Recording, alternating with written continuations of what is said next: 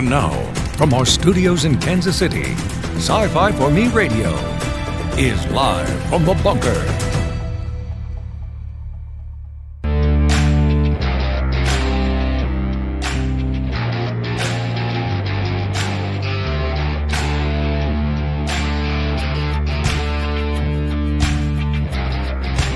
Let's start Monday off with a little grunge angry energy, because I woke up this morning and there was this ugly white stuff on the ground on my lawn.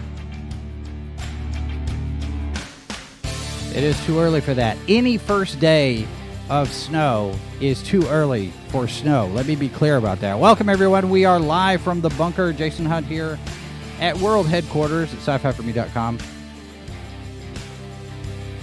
We had a busy weekend this past weekend. We wrapped up our 10 days with Walking and Rolling Costumes with their virtual party.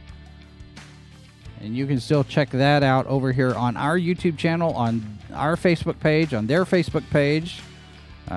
We had our reveal of the costume, our final costume reveal last night, the Kauffman Stadium costume.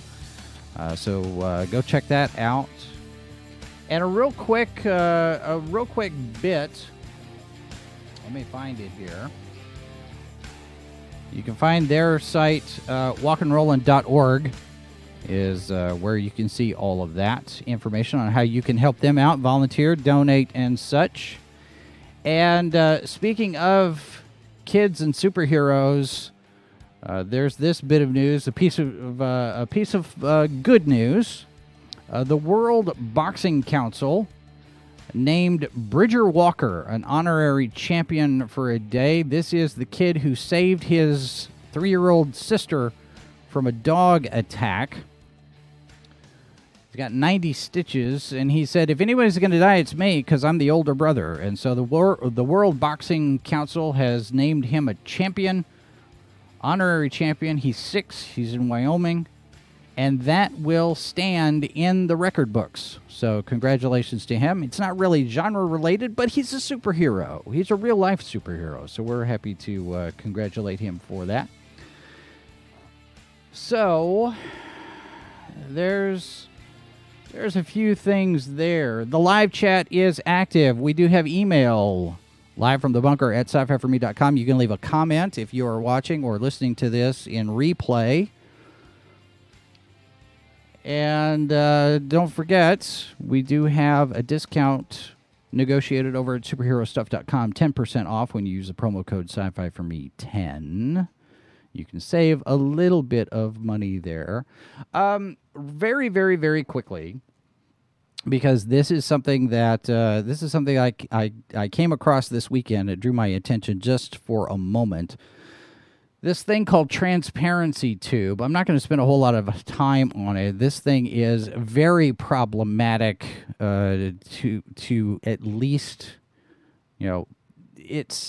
it's going to be a mess. I became aware of this over the weekend. Clownfish TV was talking about it. Apparently, this is a new site that labels YouTube channels based on the activity of their followers. Folks, this is a lawsuit just waiting to happen. It's not one of those things that I would prefer. We so far have not been labeled, which is good. And if we do, it's probably going to be something that causes a problem for someone. So anyway, there is that. Hopefully we can avoid that for a while. Now let's get to the meat of the matter here. Josh Vogt is with us today. You've also got snow on the ground, I understand, out in Colorado. Welcome, sir. Yeah, we got about 4 inches last night, and the kids are all complaining about it while the dogs are loving it. So. We have a miniature pincher, junior office dog, Penny, is not too thrilled with it. So I guess it's a little bit too hard on the toes with the cold. So we've got a cattle dog and then a miniature woolly mammoth. So they both like colder weathers. Okay. All right. Well, let's get in here a little bit about you. You are author, fantasy, science fiction, horror, humor, pulp. You're a member of the Science Fiction and Fantasy Writers of America and the International Association of Media Tie-in Writers, which is a somewhat smaller club because those are the authors who write the stuff that ties in with video games, movies, television. So, like, say, a Star Trek novel or a Stargate novel or the Doctor Who novels. Doctor Who. All of that. And you've been playing in the video game side of tie-ins more than anything else. Is that correct? Actually, more in the role-playing game, the tabletop game side of things. Most of my novelizations are based on that. So if you've done Dungeons and Dragons or Pathfinder, it's in that vein of things. I'd like to do certainly more work in video games, but that's an area I'm working to break in on as well.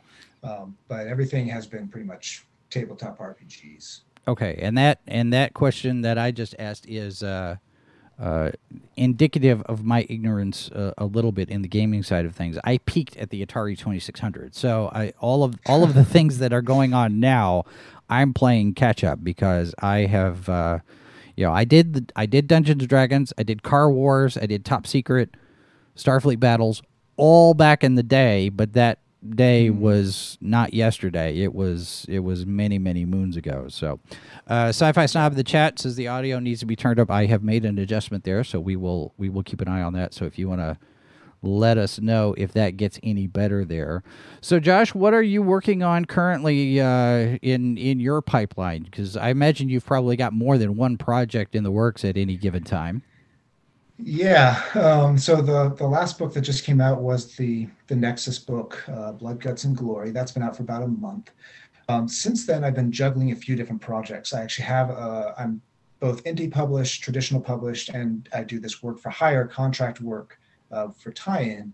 I have a new client for a new tie-in novel that's going to be more of an epic fantasy based on their game setting that's been around for a while. They've been revamping that for a bit. I'm not able to produce the details of that quite yet, still under a bit of a restricted content there, but that's one that I'm working on.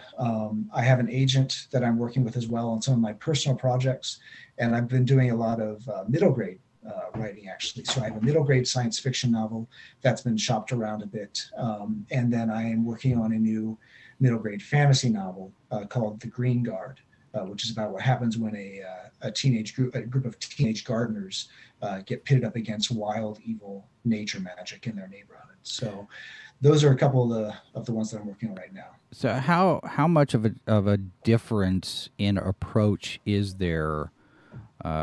Because there are people out there who are strictly YA authors, and there are authors who play in various different sandboxes. In terms of style, approach, the amount of world building, the depth in the layers in the story, do you cut any corners with the middle grade stuff, with the stories that are aimed at younger audiences, or do you just are you still putting in as much detail and world building and story as you would for, like, say, an RPG tie-in or an original novel that's geared toward adults? Is there a difference in how you do it? I love world building and love building magic and that sort of thing. So I put just as much effort into that, even if it's for a younger audience, sometimes more so, because that's the kind of book that I would have wanted to read back when I was that age. So I'm writing what I would love to read. It's sometimes that with RPG tie-ins, you don't have to do as much world building because the game setting's already there. They've done all the world building for you. You just have to figure out how to tie it in and make it a really good story out of it, outside of the game mechanics and that sort of thing. So yeah, I invest just as much time in the middle grade, in the tie-ins, in my own more adult fiction, because I want to still be producing the best story that I can. Have you run into the canon police on any of the stuff that you've done as far as tie-in stuff? Because there are the official representatives of a brand who are the ones who will review whatever you read, whatever you write, and they say, okay, this doesn't fit because X over here happened, or what. I mean, making sure that the continuity matches up and everything. But then you have the readers. You have the people out there in the general public who come in, and depending on how well you adhere to the continuity and the canon, you can be praised, you can be roasted. Have you encountered any of that yet with the tie-in stuff? Has it been? Not so much that. Part of it is because some of the tie-ins that I've done over the past few years have been for newer RPG settings. So they're not as, they don't necessarily have the hardcore evangelistic, Right. Teams that are out there researching that kind of stuff. They're still building their fan base, and they're doing that through the novelization of their game. I have definitely had to work within canon for all of the settings. Like for instance, one of the very first tie-in that I did was a Pathfinder novel, Forge of Ashes, and there was a lot of upfront research that had to be doing, a lot of upfront vetting that had to be done for that, just to make sure that the characters were okay, the settings were okay, the very monsters. And even if I use a particular monster, I could only use certain names for that monster because other names were licensed by Wizards of the Coast versus Paizo, which is the Pathfinder publisher. And even after I turned in the complete full draft, I had to go back and revise the last 3 whole chapters, which is where like the big battle scene happens, because I used a particular monster that they forgot to tell me they didn't have the rights to. So I had to swap it in and do kind of a skin swap and change some of the dynamics of the battle to so we don't get sued, kind of thing. That's a challenge. Do you generally find that it helps to play the game as you're writing or before you're writing, so you're familiar with the dynamics of it, or does that factor in at all in plotting a story? It helps that I'm familiar. I've been a gamer all my life. I know how a lot of these systems work. I know how role playing works. I've done both the role playing and the GMing side or DMing side. I understand the mechanics behind it and how it can translate. Some people who are the literalist GMs who play by the rules and nothing but the rules, and others who just wing it for story's sake. In the end, you have to strike that fine balance of telling an excellent story, but in a way so that if someone plays the game and wants to do something with a character that you've done in the book, they should still be able to do that, and there shouldn't be a rule in place that stops them from doing something that happened in your book. That could be, that's a little bit of a trickier thing. So I'll do a lot of back end structure. Like for the Pathfinder book, I actually made character sheets, so I understood what level the characters were and what skills they had available to them. And I've done similar for character building steps for all the settings that I've been in, so that way they don't pull out some epic or legendary ability that they shouldn't have until they're 10 levels higher, kind of thing. Right. The tie-in world to me is a little bit more fascinating on some levels, because you have the opportunity to play in someone else's sandbox, but at the same time you have the challenge of playing in someone else's sandbox. Have you ever had ideas for something and you sit there and you go, oh, this would make a really cool fill in the blank adventure, and then the people who own that brand kind of pat you on the head and say, no, not today? Have you had those darlings killed? Absolutely. I went through each time I've done a book with any RPG setting, it's usually taken close to a dozen idea iterations before we land on one that everyone agrees is the best one.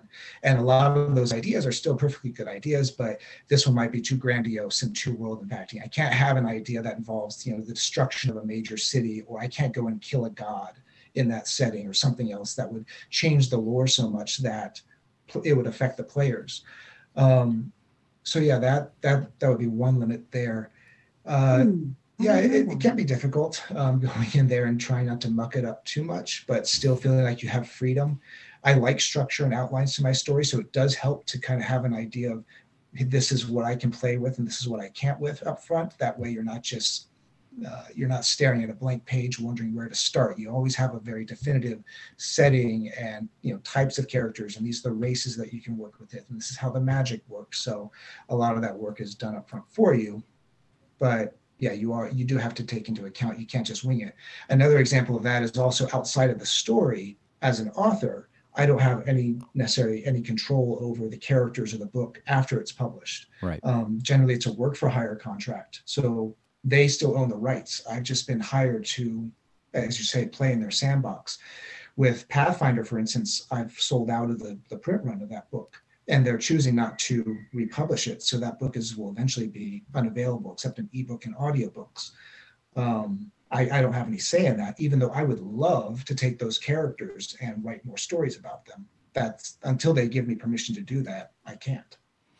You mentioned mucking it up. That gives me a good point of transition here to talk about your own series, The Cleaners, where you are basically looking at a number of characters who are space janitors, I guess is the best way to do this. The beginning of the series, Enter the Janitor.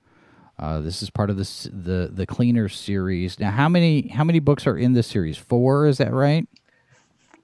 There are 4 so far. I do actually have a plan to end it at book 6. Right now, I was going to be getting book 5 out this year. That's been pushed back a little bit just because of all the other projects that have come ahead of it. But it's an urban fantasy setting. I like to call it my supernatural sanitation setting. So yes, janitors, maids, plumbers being the secret heroes of the world and dueling corrupt magic and sewer monsters and all sorts of corrupt creatures, saving us from behind the scenes. It's been a very fun series to write. Jim Hines has a series that he came out with a few years back that is actually like space janitors, but this one is more, modern day fantasy. But it's been a lot of fun to write. That came about. Enter the Janitor came out the same month that Forge of Ashes did, so I kind of had a dual debut novel.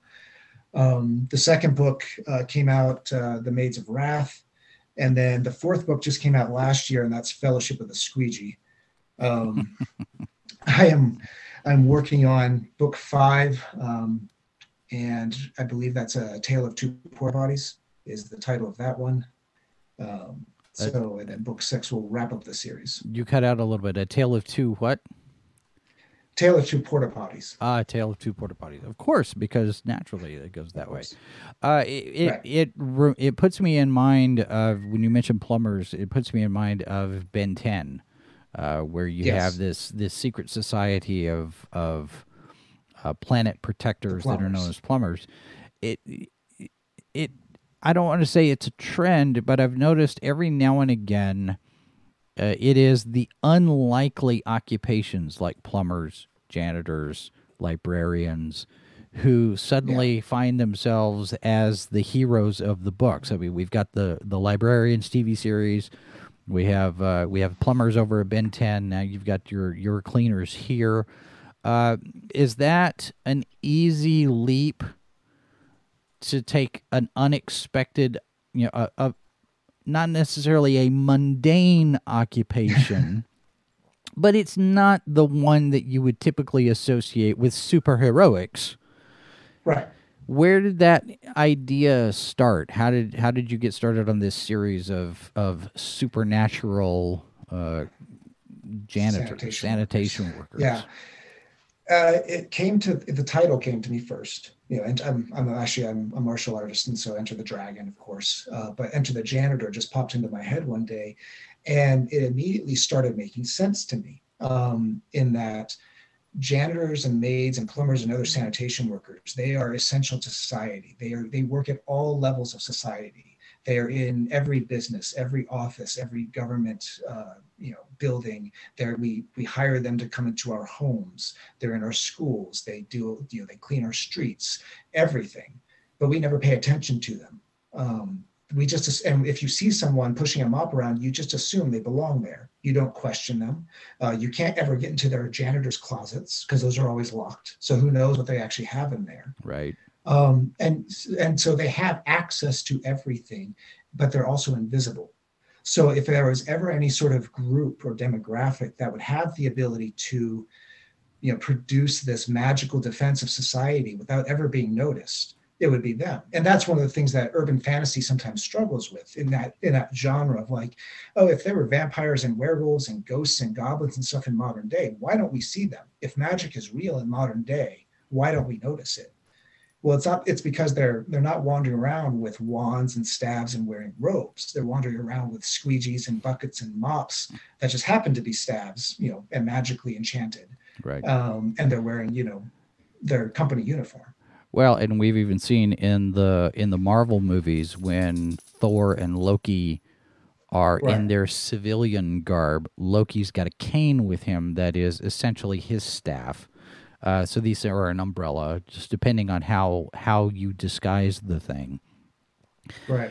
And I noticed that your lead character, you have a teenager who discovers her magical abilities, as I guess by accident in all of this, and you have these. Are you using the hero's journey structure? Are you referencing back to Campbell on any of this, or? Because you have the janitor that shows up. Well, I think his name was Ben, and he's the, I guess, the mentor that starts teaching her how all of this works and introduces her to the universe. Are you following the same characters throughout all of the different stories, or is it a different group each time?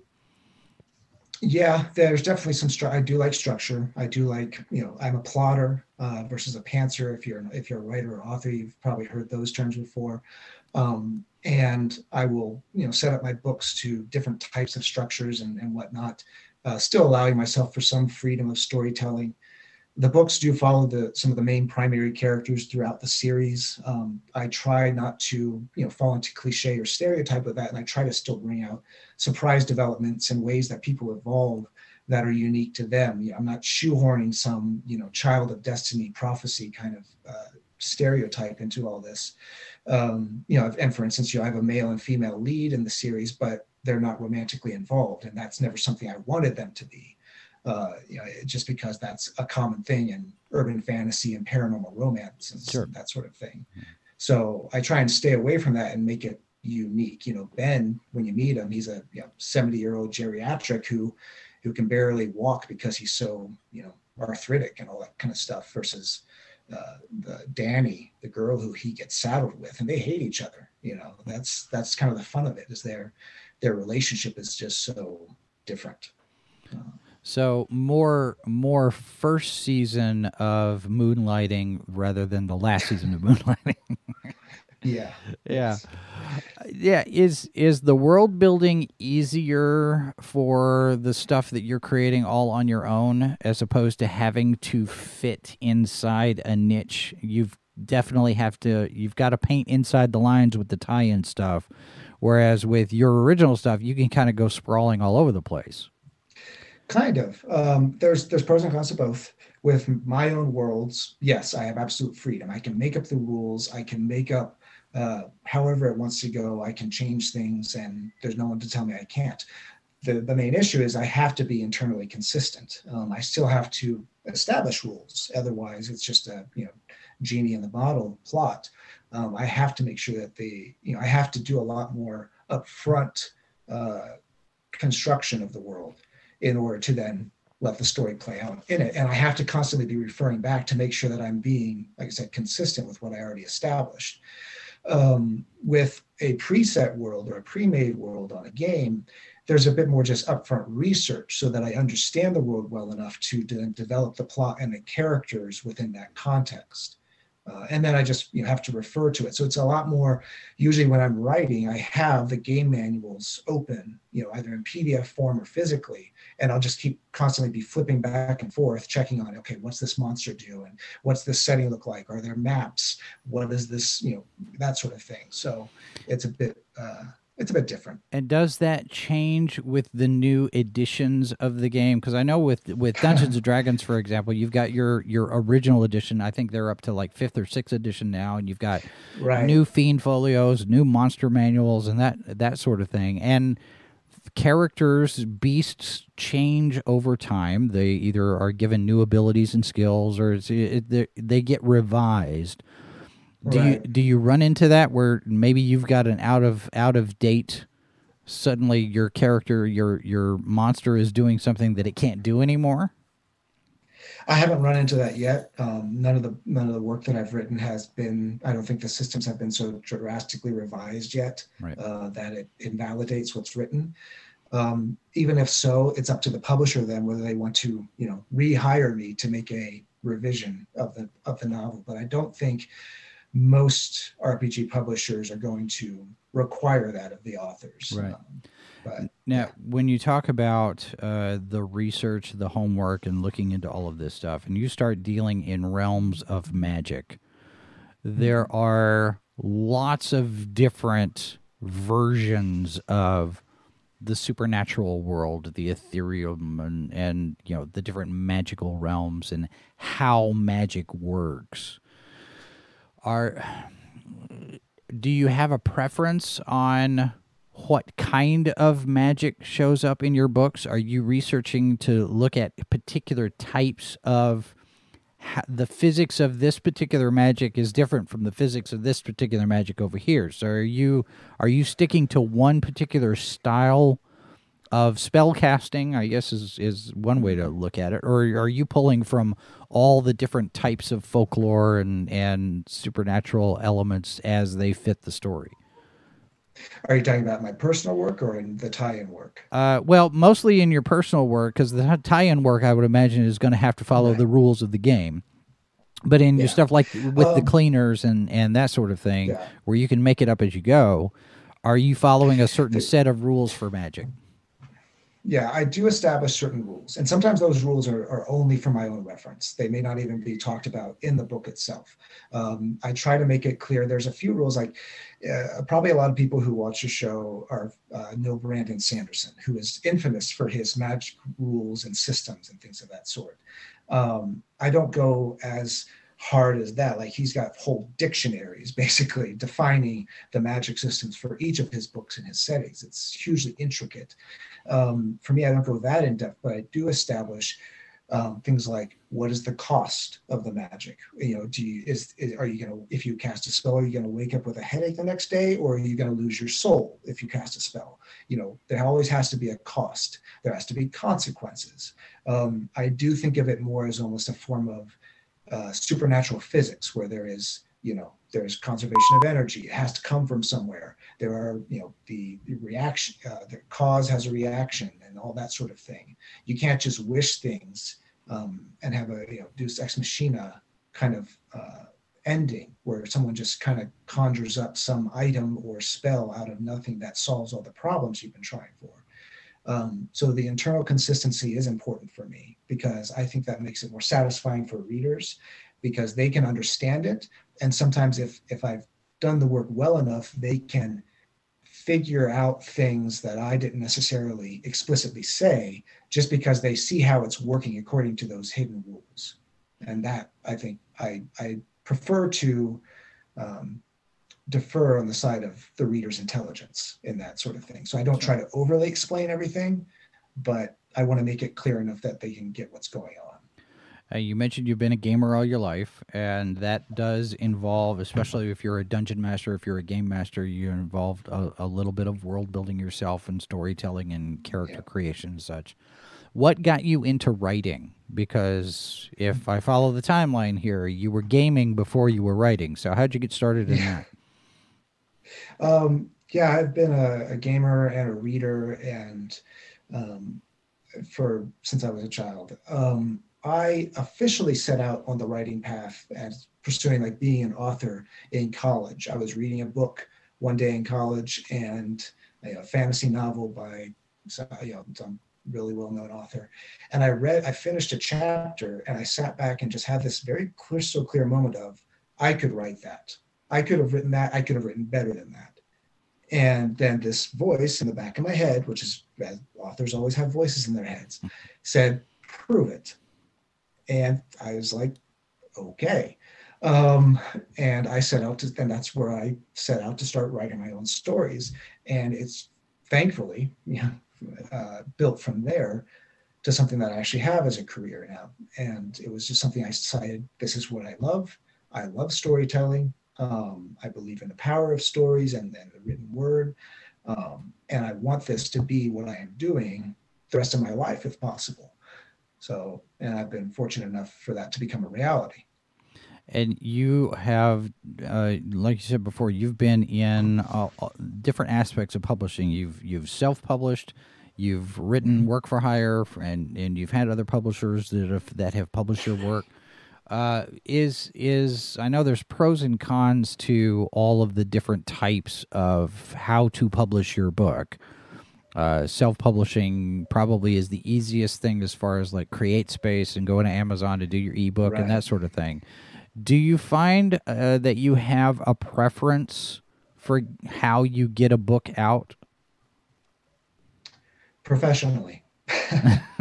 That's actually, I mean, that's honestly the best way, because it sometimes, in some ways, it doesn't matter whether it's out through indie or self-publishing or a traditional publisher. There are pros and cons to both. Both are very legitimate career paths. I'm a hybrid author because I've done a mingle of them all. But whatever the result, I want that book to look professional. I want it to be something that you can pick up on the bookshelf and it looks just as good or better than any of the others. The cover art is always important. The formatting and layout has to be important. The editing has to be done. I hire editors, to edit my stuff, even though I am a freelance editor as well. I don't edit my own work because I know I have to have a professional handle it. So when even, traditional publishers will provide more of that professional stuff for you.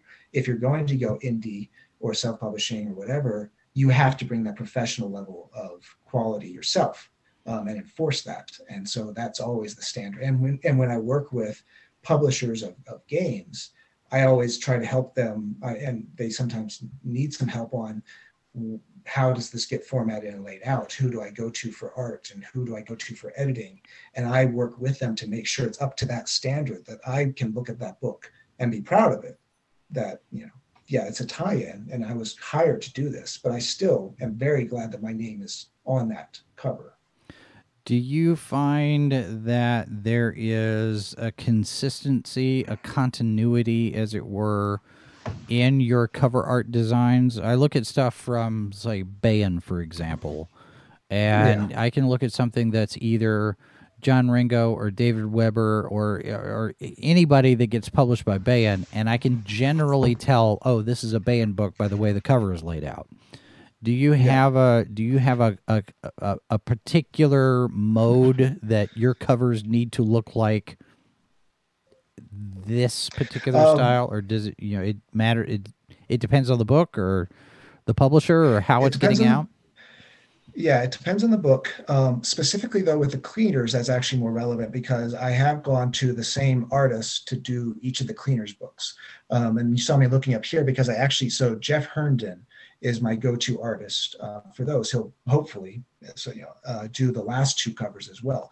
He's done all of them since the beginning. So this is his work, and it's a literal painting. And I actually have all 4 paintings of each of the covers, the originals, in my office here, and I'll have the 2 others eventually as well.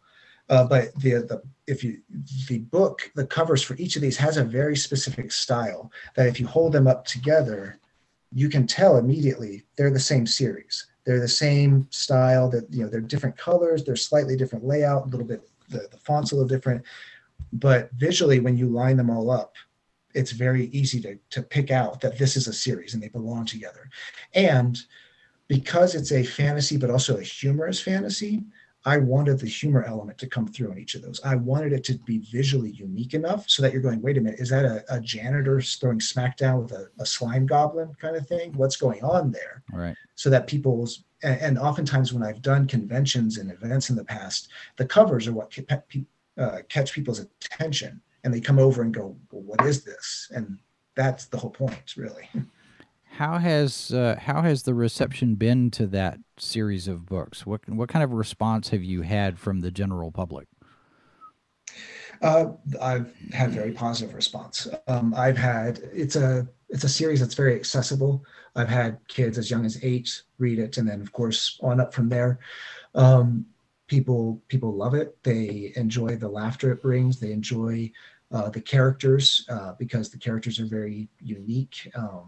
There is this sense of, I've had people saying, oh, Danny, the main character, is a germaphobe, and I've had people come to me and going, "Oh, I'm Danny, and I can't ever touch things and look at things because they're just so disgusting." And so there's that relation to it.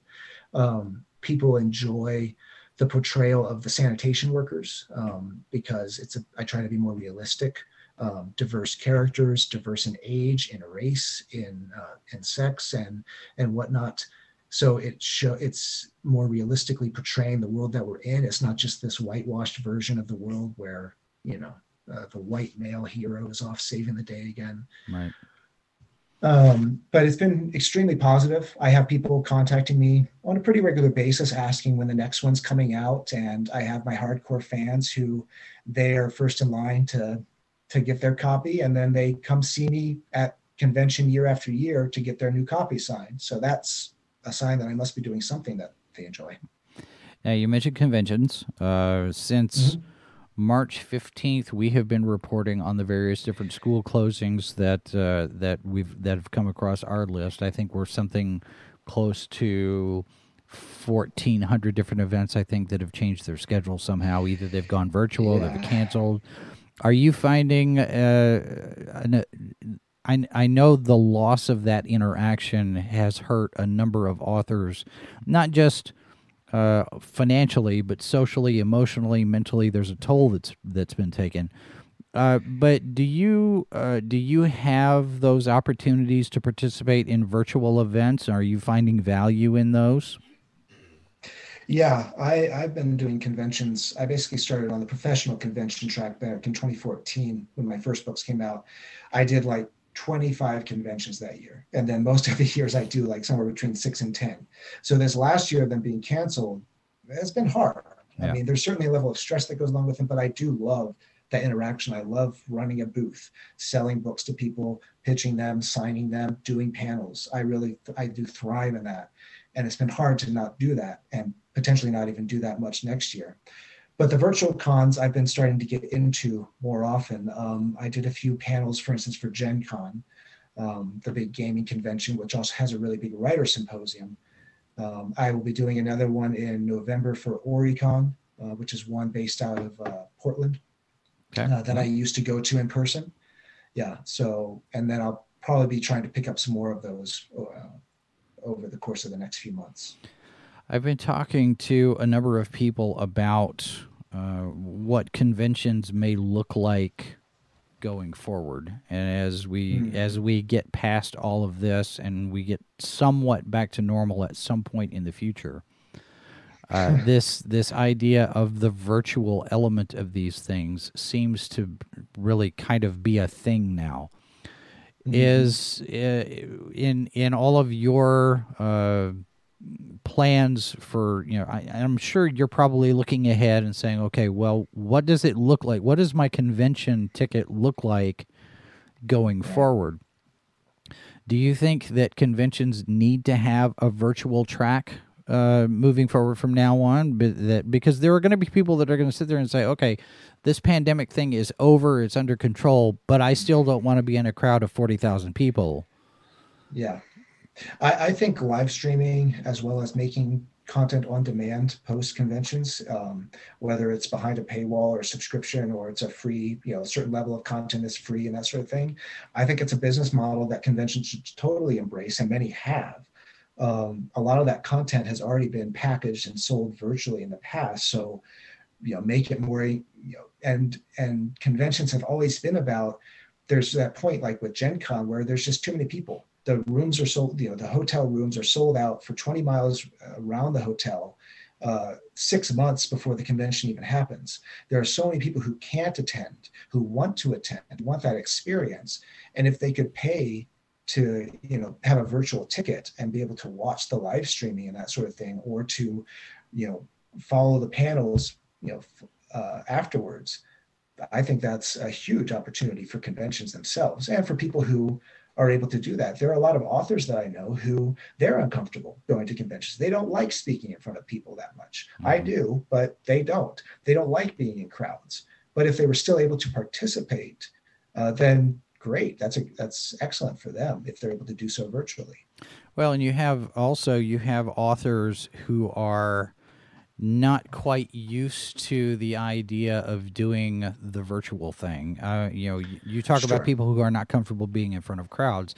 Now you have to add that other component of not being comfortable in front of a TV camera and doing that. And that kind of dovetails into another aspect of writing, especially if you're an independent author, you're not set up at a publisher all the time, is marketing your stuff, marketing your books, because for a number of years now, the responsibility of publicity has been more on the author rather than the publisher. And I think that's more so if you've got an independent author, if you're self-publishing, you don't have that support structure.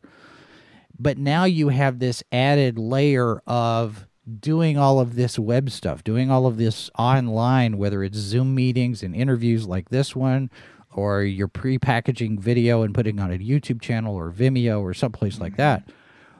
Now you have this learning curve where people have this next other thing that they've got to figure out. Are there have you come across resources, or do you know, because you've been in part of SFWA and the tie-in writers, have there been discussions about providing resources to authors about here's how you have an online presence, an online video presence? Everybody's got a social media account, and that's a whole nother ball of string as far as how you behave in your social media stuff. But now you're looking at this video and you're essentially marketing yourself using video. What's the best way to do that? Yeah, it is a whole nother level. There are resources out there, and you mentioned two of the big ones, the organizations that already exist, like SFWA. They have resources. They have people who have gone on and written articles and blogs, and they do conferences and workshops on this sort of thing. A lot of local writers groups. I'm part of like the Pikes Peak Writers organization, and they do things on social presence and marketing yourself. The Rocky Mountain Fiction Writers is another one in Denver. But there are, you just Google search a little bit. I'm a big on just researching and finding those resources. There is a lot.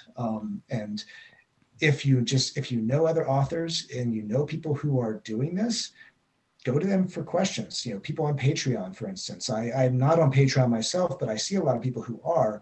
And I've done the research of like emailing people and saying, hey, I see you're doing a really successful Patreon campaign that involves a lot of live YouTubing and that sort of thing. How'd you set that up? Don't be afraid to go and ask your peers what they're doing and what works for them and why. Because I don't see authors as in competition with one another. Right. Just because somebody bought that person's book doesn't mean they won't buy mine. If we support each other and give each other advice and show what's working and what's not, then we help each other. But yeah, there is a fair bit of that available out there. For those who really want to go looking, there's plenty of books written on the topic. So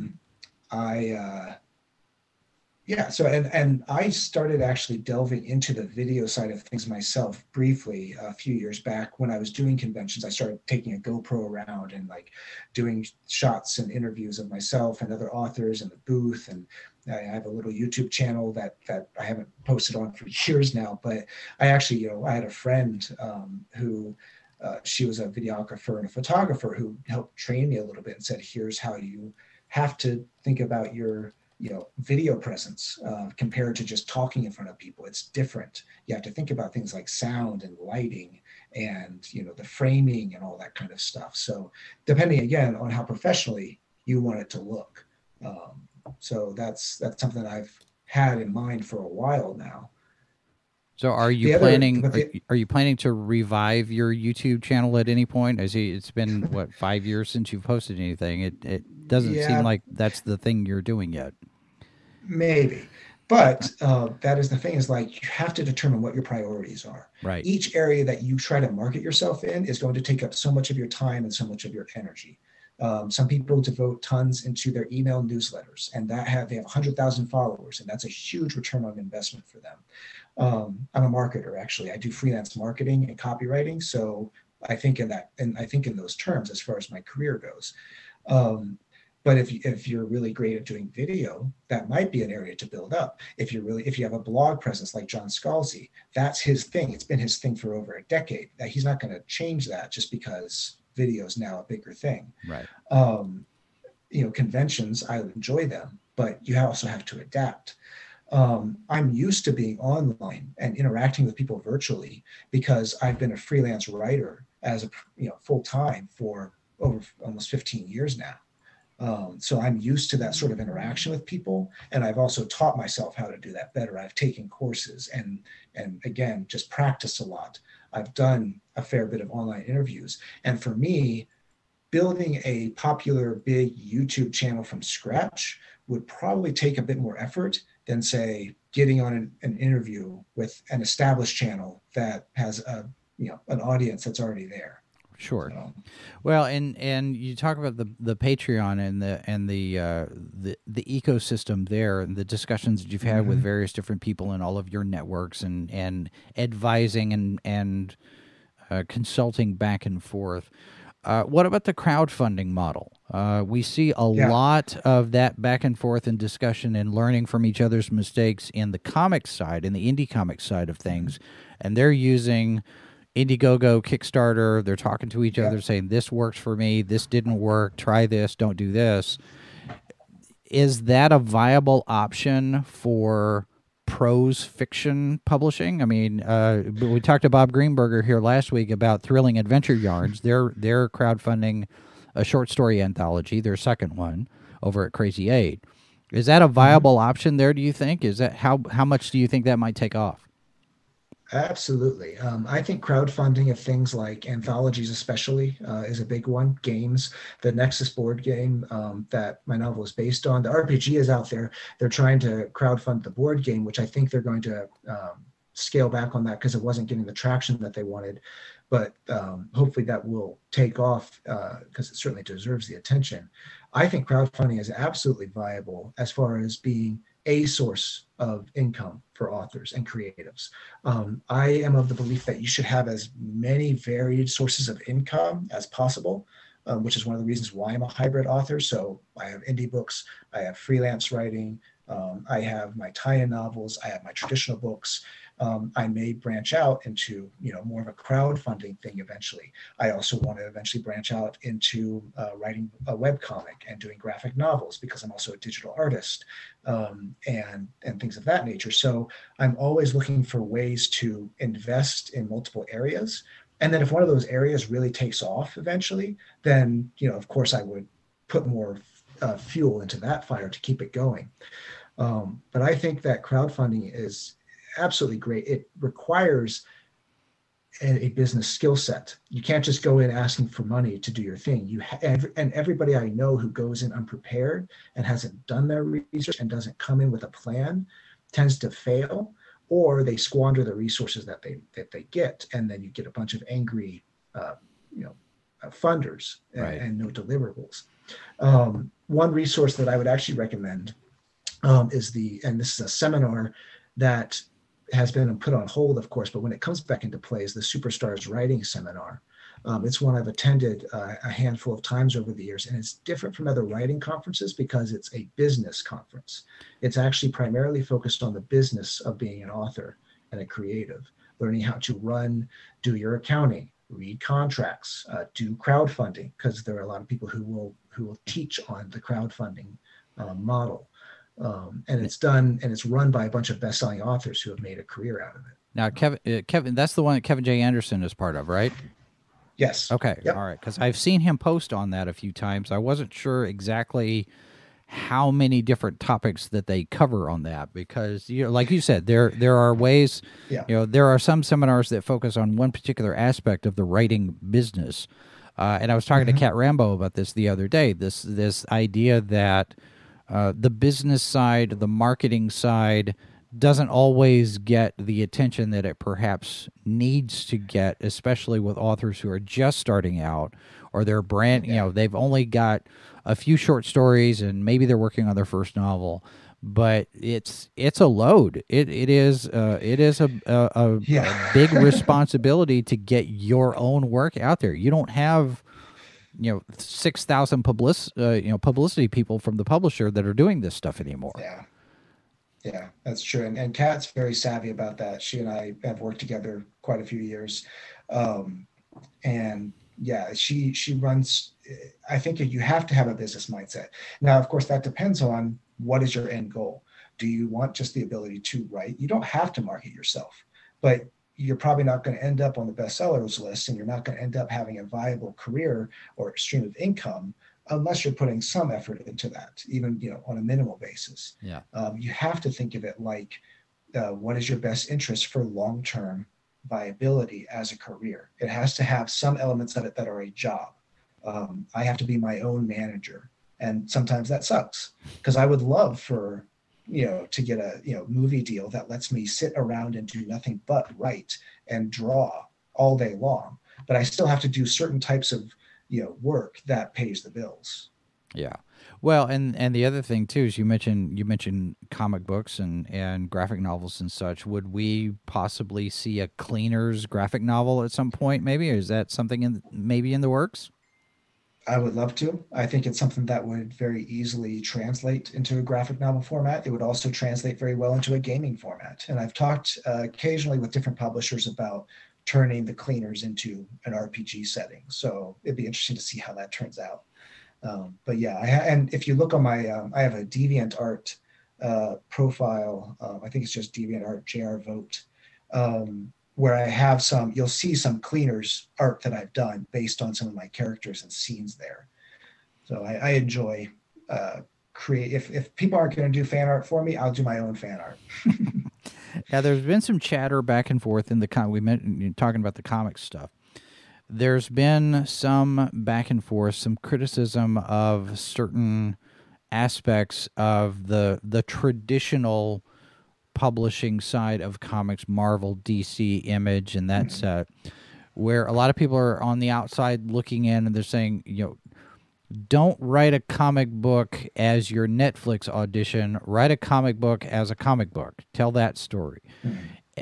Is in your experience, just from what you've read and seen from other people and discussions, do we put too much emphasis on the movie deal, the Netflix deal, or is there too much of chasing the adaptation as opposed to just tell a good story that entertains? I think there can be. I mean, it's kind of like those are the the golden rings that you're shooting for in this career, to be the next Stephen King, the next J.K. Rowling, although I know there's a lot of controversy about her right now on the Twitter feeds. To be the next blockbuster hit, the next, Twilight, 50 Shades of Grey, Harry Potter, whatever, big name is out there making bank right now. Everybody wants that experience. Am I going to deny that getting, a 6-figure movie deal and whatnot isn't appealing? Sure. If someone wants to offer me that, I'm probably not going to turn that down. But at the same time, I'm not making that my definition of daily success. And I think that's what a lot of people, and I've talked about this at panels and whatnot, is like, you have to define what success means for you as an author. Does success mean having published a book? Then yes, you've succeeded. Does success mean winning an award? Well, then technically you haven't succeeded as an author until you've won that award, which is something that's really not in your control. Does success mean making 6 figures a year just on fiction writing? Right. That takes a lot longer to build up to than it's going to happen. And most people who get there are in a bit of an exceptional percentage of the population. I am glad to be at a place where I can be doing writing and art pretty much every day and making a living on it, paying my bills, paying my mortgage, paying, we have a family of 6, and I'm working, we have a single income, but I can do that with my creative and my marketing, copywriting, and all that kind of stuff. So that's very satisfying and feels very successful right now in that sense. So yeah, there can't be too much emphasis on those big lofty accomplishments, but that it really comes down to what you want out of it. Sure. Well, speaking of J.K. Rowling and Twitter, is there, in your experience, and you've probably, I don't know, it doesn't seem like you've maybe been the subject of this as of yet,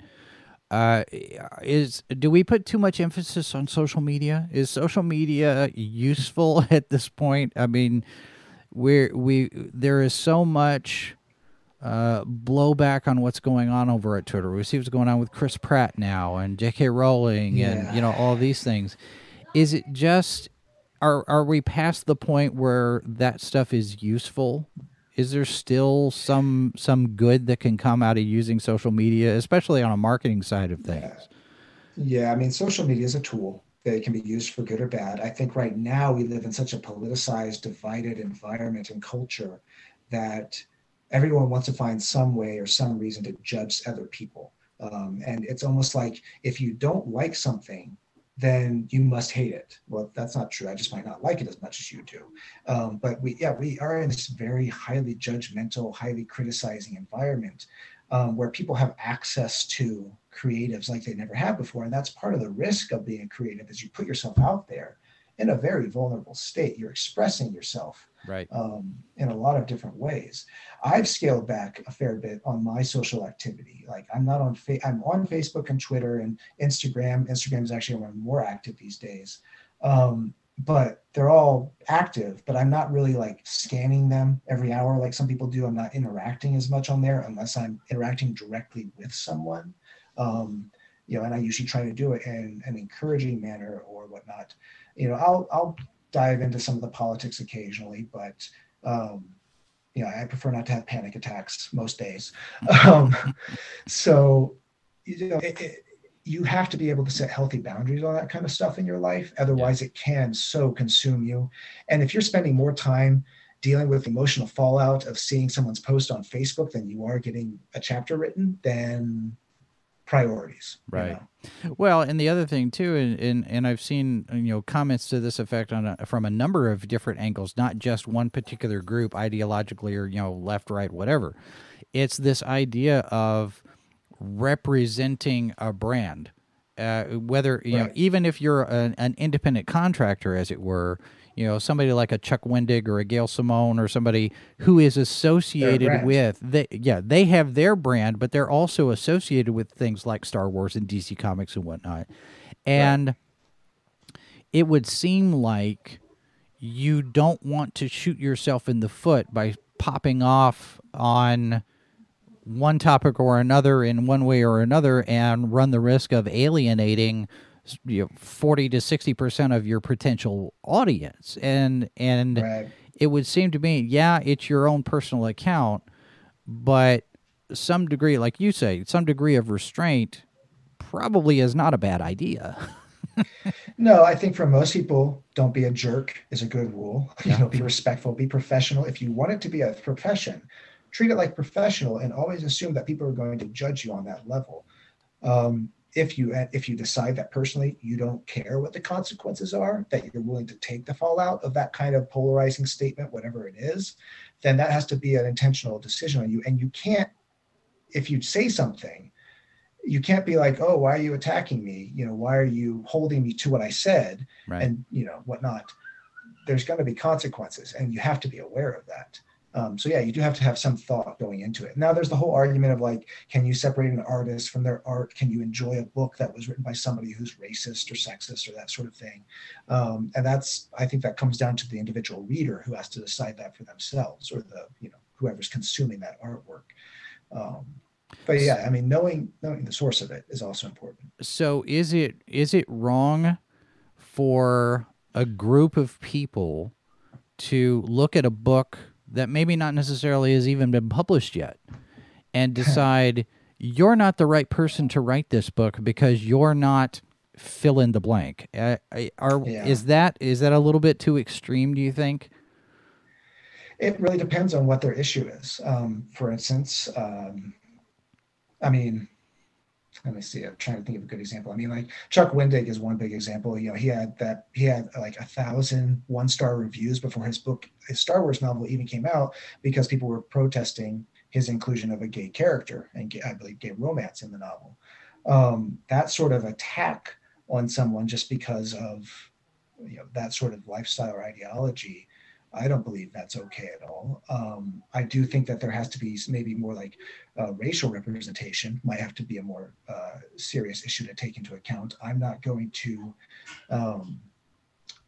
I have, for instance, like, the black and white racism is a big thing nowadays. I mean, it's been a thing for years, which is now kind of reaching a boiling point in the country because of everything.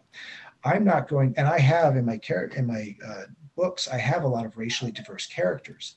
I don't make race an issue that they argue and fight over. I just kind of bring out the point that sanitation workers tend to be minority demographics. There are, Hispanics and African Americans and Asian people who all work in that, and they are a very diverse demographic. So my way of recognizing that is most of my characters are diverse in those books.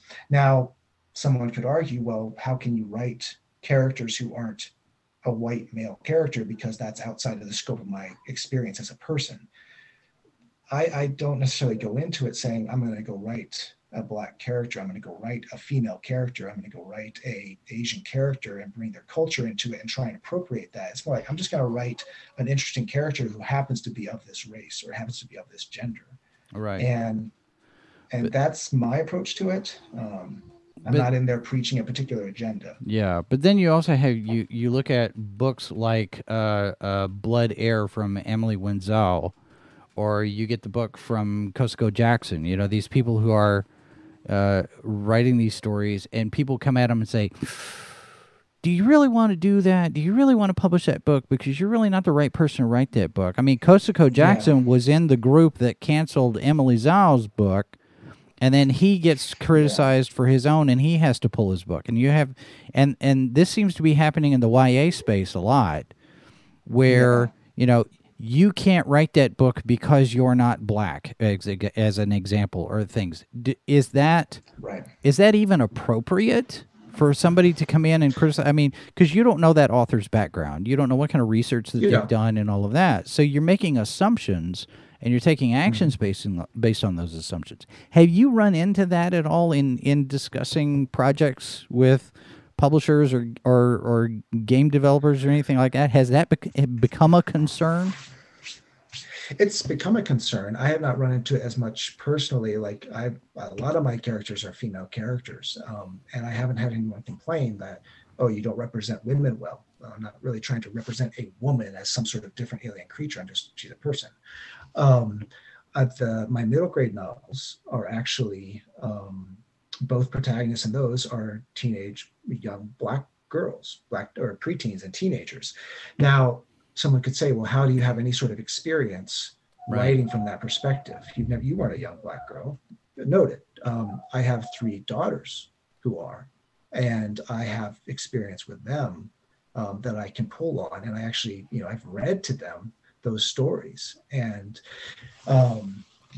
tried to relate those to them and come at it from an authentic perspective. Part of my strategy also is that I remove my stories. Most of my stories are a bit removed enough from our reality that some of those those current hot topics aren't really as relevant necessarily. Being on a ship on an alien planet, you're not necessarily going to be dealing with some of the same social cultural strife. You'll be dealing with a whole different type, and your skin color is not going to really matter in that colony. That might be my way of getting around it for the time being, but I've never been directly confronted on that. And if someone ever does have an issue with it, then I'm open to that, to see, like, what is your objection and is it valid? So, but yeah, it can be, people can be very quick to judge without knowing any context. Tobias Buckell, who has written some of my favorite stuff, he does Caribbean-based sci-fi. And he comes from a family where he is of black descendant, but he doesn't look it. He looks white. Yeah. And people have accused him of writing these black characters and these Caribbean characters, saying he's culturally appropriating, but that's how he grew up. That was his family. And you can't judge it just based on his author photo. Yeah. Well, hopefully you don't run into that yourself. And I understand you're in discussions now. You're talking with Diverse about a new project in their gaming world. What's next for you?